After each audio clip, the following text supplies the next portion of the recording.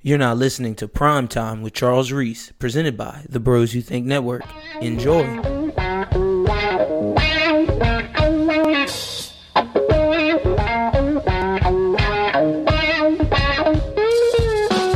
up, guys? Welcome to another edition of the Prime Time Podcast. LSU is in the Super Regionals. They are hosting once again, as they will be taking on Florida State. Today, we are joined by a special guest as Brody Miller, LSU beat reporter from NOLA.com. You can find him on Twitter at Brody A. Miller is joining us today. Brody, how are you doing? Doing great. How about you, man? Doing good. Hey, man, before we really get into this LSU team, kind of just talking about what's going on right now with the draft, who are a couple of names that we should be watching, day 2 and day 3 going forward in terms of prospects from this team that could be getting plunked?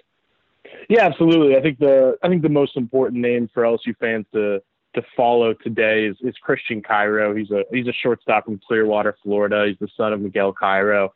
The way these signing classes tend to work for LSU is, it's kind of an every other year thing where 1 year is heavily focused on one thing and the next they need the other thing. And last year was a huge year for power arms for LSU. You kept Jaden Hill, Cole Henry, Landon Marceau, Chase Costelli. You were able to hold on to all those guys, and that was a huge victory.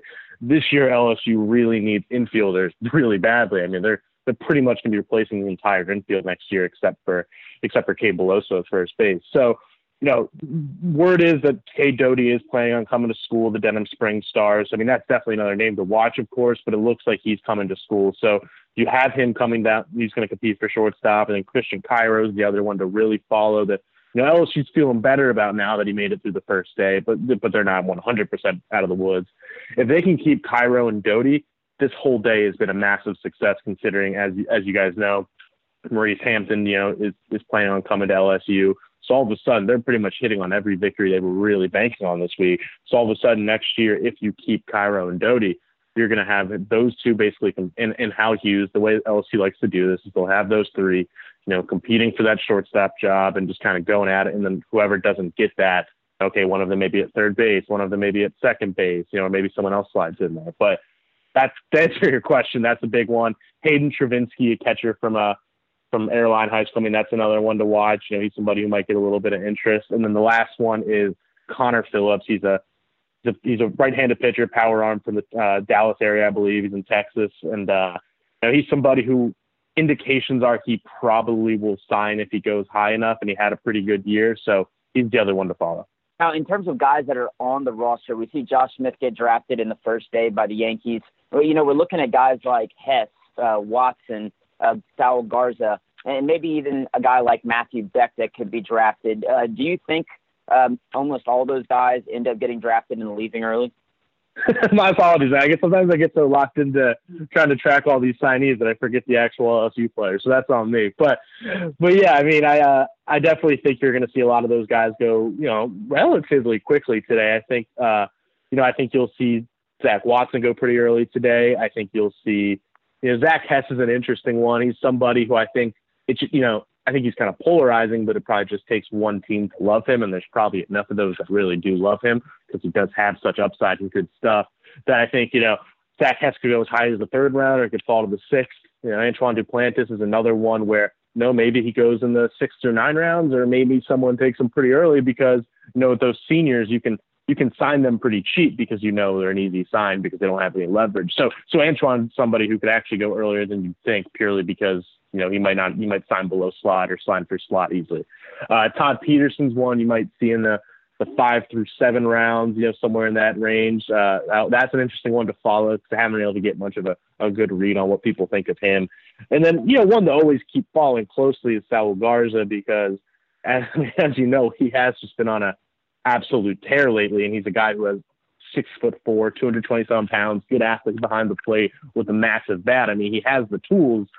So there might be somebody who really likes him, but it's a small sample size. He's only really been hitting well for a month. He's had 2 knee injuries, and indications are from people around him, from LSU, or that he wants to come back to LSU. He wants to play for one more year and really build that stock. So I would be surprised if he gets drafted high in signs and all that, but there's always a chance. Matthew Beck, I will flat out tell you, I have not heard anything about him with any draft stock. I wouldn't be shocked if he gets picked, because like you said, I mean, he's a solid pitcher. I could see somebody wanting to take a chance on, and also just the prestige of being an LSU arm. But I haven't heard his name tossed around much. He seems like one of those guys too, where it's not like he's going to be going into a starter role where he can't really make his stock that much better than he already has, right? I would say so. I think that's probably how I would feel about it. But he's a hard one to read. It's kind of the story of these LSU relievers this year, I suppose. But it's somebody who one day looks like he can't throw a strike, and he's all over the place. And some days he looks like one of LSU's most clutch pitchers. So he's a hard one to read. But he's somebody who has a pretty good breaking ball and has some good stuff, has good size. He could probably grow into his body a bit more. I would be interested to see if a team took a chance on him. Well, let's talk about this current team that is going to a super regional after sweeping in the regional round. Seems like everything is clicking for this Tigers team at the right time, and we may even get a Cole Henry without a leash this weekend. Talk about how this pitching rotation is really coming into shape right now as we're heading to the super regional weekend. Yeah, it's funny. I won't claim I was somebody who thought this team could go this far the whole time. Certainly this team looked rough for a while, and the lineup was never too convincing. The pitching staff was always hurt, but there was always this just kind of prevailing hope that, and you'd hear people kind of quietly say, and it was always the idea that if this pitching staff can ever get healthy, then yeah, this team believes it can certainly go on a run. But if not, then things. The optimism is much less.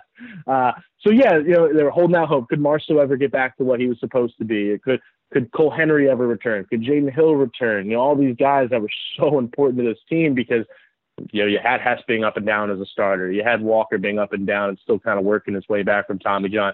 If those freshmen didn't come back to form, this team just flat out didn't have a chance. Obviously, Jaden Hill's not going to pitch this year, but Landon Marceau and Cole Henry are seemingly back to being exactly what they were supposed to be. Landon Marceau, he is flat out looking like the guy he was sold as in January and February. And Cole Henry has exceeded expectations this season. And it was a really promising outing from him, on Saturday, throwing those 5 innings, looking really good. Even when his stuff wasn't really there, he couldn't find his breaking ball. He was pretty much just beating them flat out on fastballs. That's kind of how good his fastball is. That he's hitting 95, 96 with really good movement. He can just beat you like that. So if he can get his curveball back, which, is something I think takes a little bit of time coming back from an injury. Yeah, this pitching staff suddenly looks really good. And you have Eric Walker, who, sure, he's not the Eric Walker of 2017. You can trust to go out there and give you, 6 or 7 great innings every night. But what Eric Walker can do is he's just a smart, crafty pitcher who, even when he's not having a good day, usually gets you through, 5 innings with, not too much of a blowout, maybe 3 or 4 runs. He always kind of keeps you in a ball game. So all of a sudden, this LSU pitching staff, you trust those 3 guys, and then you have a bullpen that, yes, it's hot and cold, but that's a pretty darn deep bullpen where you have Hess, Peterson, Fontenot, 3 guys who at different times you've sincerely considered your closer. And all 3 of those also have the ability to extend pretty deep into games. All 3 of those guys have had outings where they've gone 5 innings this year. So, having that kind of weird flexibility with that bullpen, plus Matthew Beck, as you said, plus Trent Vittmeyer looking like a pretty good pitcher right now, plus Mikhail Hilliard kind of, being somebody you can at least trust in a tough situation. All of a sudden, this pitching staff looks great, and it just happens to be coming right as this lineup suddenly figured something out. And I think the answer to that is probably Saul Garza coming into form. Yeah, it's kind of weird. You think about all the good years in the past 10 or so years where LSU ended up getting to the super regional point. And in terms of bullpen, this may be the best shape the bullpen's ever been in. What are your thoughts on that? I apologize. Can you repeat the question? Looking at LSU teams over the past 10 years that have made it to the super regional point, it almost seems like this, you could say, is the best LSU bullpen we've seen in terms of depth and talent. What are your thoughts on that? Yeah, I think there's definitely some validity to that. At least in the terms of just guys that you would be okay with, going to. I don't know. I'd be interested to look back and see from just an actual how good those guys are doing point of view, how it would compare. Because some of these guys are so hot and cold. Zach Hess, as good as his stuff is, he keeps giving up homers. His numbers actually don't look good. I'm not going to sit here and say Zach Hess isn't a good reliever, but it is kind of weird. And then you got Todd Peterson, you have had a terrible month, but now he looks pretty good. But then he looked rough on Saturday. And then you got, Devin Fontenot, who Lord knows is up and down as anybody, and had just a brutal 3 weeks at one point, and now is back, it seems like. But, it's a tricky bullpen because of that. But at the same time, yeah, absolutely agree with you that it's really deep. And that's I kind of look like a fool for some of the stuff I wrote in February, but I wrote a whole thing about how I think, Paul Mainieri and LSU think this is the deepest pitching staff Paul Mainieri's ever had here in his 13 years. I mean, it looked like they had a chance to have, 11 guys in that staff they legitimately trust to pitch, and that's rare. And right now I don't think it's 11, but I'd say it's 9, right? And and that's pretty big. And a lot of those guys are not, your starters are young, but those bullpen guys you're talking about, those are all pretty much veterans who have been in a lot of weird situations. I mean, Mikael Hilliard might be the guy you probably maybe trust least of those 5 or 6 relievers, but he's somebody who was your best starter in 2018, that's pitched in some massive SEC environments, and none of this is new to him. Matthew Beck, I mean, he's an up and down pitcher, but Paul Mainieri's favorite thing about him is that he always just finds a way to make a big pitch when you need a big pitch. That's kind of his big thing. He doesn't have great control, but he really just knows how to get that big pitch when you need it. So it's a tested bullpen. It's a bunch of guys that aren't really going to be scared of situations. So you combine that talent, that depth, and that experience. And yes, it really does bode well for the LSU team down the stretch. Well, Florida State's coming into the box this weekend. They sit at 39-21 with an RPI of 50, strength of schedule at 73. A lot of people were saying whenever they got put into the field of 64 that it was kind of they were doing it for Mike Martin's last year. Sets up for an interesting matchup this weekend. What can we expect from this Florida State team who, like LSU, seems like they are hitting a stride at the end of the season? Yeah, I mean, the tricky thing with these Florida State teams is that it obviously was a team that did not have a great year or anything like that, but the talent's always going to be there. Florida State's always going to recruit well. They're always going to have a lot of talent. So, it's not like you could, in some weird ways, it's not a good comparison, but in some small ways you can probably compare it to, LSU this year, where it's maybe not a convincing team all season, but there's the talent there if they ever got it together. So, one thing to watch this team is they got a lot of, they got 4 different guys hitting over 50 RBIs right now. They got 2 guys with 13, 16 home runs. They got some bats. They got some, a lot of guys hitting right in that 3 to 340 range. I mean, that's definitely something to follow with this team. I don't know too much about their pitching staff, quite frankly. It looks like they got, at least 1 or 2 guys they definitely trust, but I will be honest with you, I don't know too much about the Florida State team right now. I haven't dove in yet. But just in terms of a feeling for this weekend, you were there at the box this weekend. What can we expect in terms of atmosphere from LSU fans? Yeah.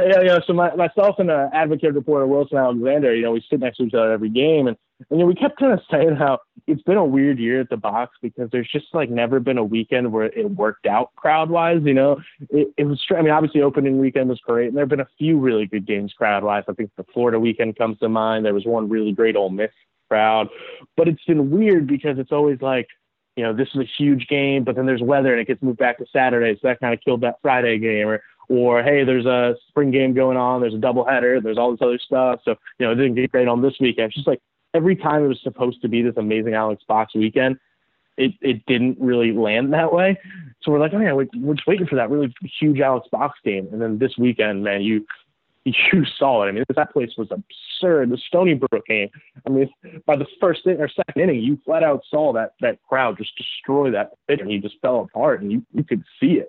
And I think you saw it every game the way this crowd just erupted. And I always used to kind of roll my eyes a little bit when I came down to this beat about people talking about the box and how much of a difference it makes. But yeah, I'll admit if I fall into a trap sometimes because I think it really does make a difference, and not even just in this is getting in the opponent's head, things like that. I think it just elevates these LSU players. I think you see it a lot at the plate quite a bit. You see it on the base pass, little things like that. And Paul Mainieri had a really interesting quote, I thought, last night where he was, Sunday night, when he was talking about, the crowd. And he said, one of the more interesting things is it's challenging to get these young guys to learn how to use the crowd, because a lot of them, at first it actually, it's too much for them. They're trying too hard. They're trying all this stuff to answer to the crowd, and it actually it hurts for them. And he thinks the team usually picks it up toward the end of the year when they learn how to use that Alex Box crowd to their advantage and really become part of it. And I thought that was interesting. It's something I'm probably want to ask him more about, because I really do find that fascinating. Hey, for pitching matchup, do you think Cole Henry's going to get the ball Saturday, or do you think he ends up going with Marceau in game one? It's a great question. I think he goes with Cole Henry on Saturday. I think, just everything he's done these past 2 months has been, I'm tying my horse to Cole Henry. He's our guy. I'm going to trust him in any tough situation. And there's no better example of that than when the guy had only pitched 2 innings in the past month or 5 weeks, and he still gave him the start against Southern Miss in that Marble game last week. There's no better statement anybody can make about what he thinks of Cole Henry than that, because that was a big leap of faith, and it obviously worked out with 5 shutout innings. So if he made it through that, I feel pretty confident. Cole Henry's the guy he'll go to in those situations. And then I would think he goes Landon Marceau next. And then, Eric Walker, if you need a game 3, he's always liked Eric Walker as that Sunday starter anyway for, on a weekend series, because he's the experienced guy who can handle, being in that deciding game. So that would be my guess for the weekend rotation. In terms of lineup, do you think that we're pretty much set from here on out, barring any injuries or anything unforeseen circumstances? Yeah, which is, Paul Mainieri is always a tinker. He's always somebody who likes to tinker, and that's not new. But it feels like this year is even more than ever. I mean, until this past weekend, I don't think we had ever seen, any form of the same lineup for more than like 3 games in a row since March. I mean, it's every game a new lineup, it feels like. And to be honest, I wonder sometimes how much that messes with the comfort of some of these players. They never really get acquainted to any one spot, because anytime they're there for 2 days and start getting some comfort, they get moved around a bit.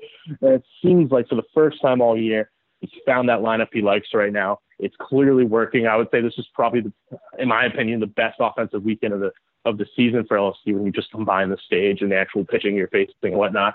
So I think that's probably the case. The one thing that gets to keep following is where Saul Garza hit, because he likes having Saul Garza in that 7 spot where he's, keeping the lineup balanced all the way through.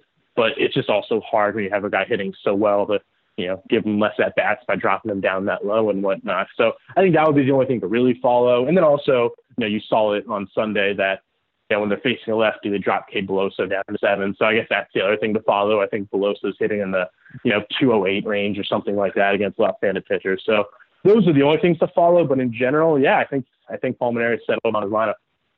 Hey, you know it better than any of us. LSU, especially with baseball, fans can be pretty temperamental, and we've seen a lot of people calling for Paul Mainieri's head. Paul Mainieri is a good coach, right? Can we clear the airways there? Yeah, I mean, no matter how bad this season got, Paul Mainieri is a good coach. Even if he never coached a good season again in his career. I mean, just like the guy's been doing this for like 40 years, and it's pretty clearly established he is one of the best baseball coaches in the country. And I think it's been a weird year for Paul Mainieri. I mean, he might have had some weird moments. I don't know if this was like his best coaching job, because I mean, he had a really tough year off the field, and I think he will flat out tell you that there were stretches where there was a week in the season where he'll flat out tell you he wasn't completely present, and nor should he have been. His father died, and this has been a pretty awful off the field season for him. But the fact that this team, despite all of this, is still going on this run right now and figuring things out, and I think the best example of his coaching job isn't that they're turning it on right now, because that actually, in some weird way, is expected once you got those pitchers healthy. The best example of how good of a coach he was the fact that when they were dealing with all these injuries, when they had one healthy backup position player on the roster for a weekend, and when they had like 6 available pitchers for a weekend, they were still winning series. They never got swept through that stretch in April and March and May. They never got swept once. They won the majority of their SEC series, even though this roster flat out wasn't, quite frankly, wasn't very good for a while because of all these injuries. And they kept kind of just hanging in there. They're always like 2 back in the SEC West. So then the second they got healthy, this team took off. And I think that's really where you saw how good of a coach he was. Brody, what can we expect from you going forward this week as we get ready for the Super Regional? Yeah, that's a good question. I'm figuring some of that out as well. But yeah, I think I definitely plan on having a story on Mike Martin and his final season, and him and Paul Mainieri's relationship, and just kind of what this last battle between them will be like. And then we'll probably have some follow-up coverage on just basically what the MLB draft and what this means for LSU going forward, and maybe 1 or 2 other profiles in there. We'll see, my man. Brody, thanks for giving us some of your time today. Y'all go follow Brody on Twitter at Brody A. Miller. Someone please hire Brody as well. Brody, enjoy your afternoon watching the draft, and staying away from that hazardous air opener better? I'm staying inside, man. Yeah, really, really tough for me to stay in my apartment. Have a good one, man. Thank you.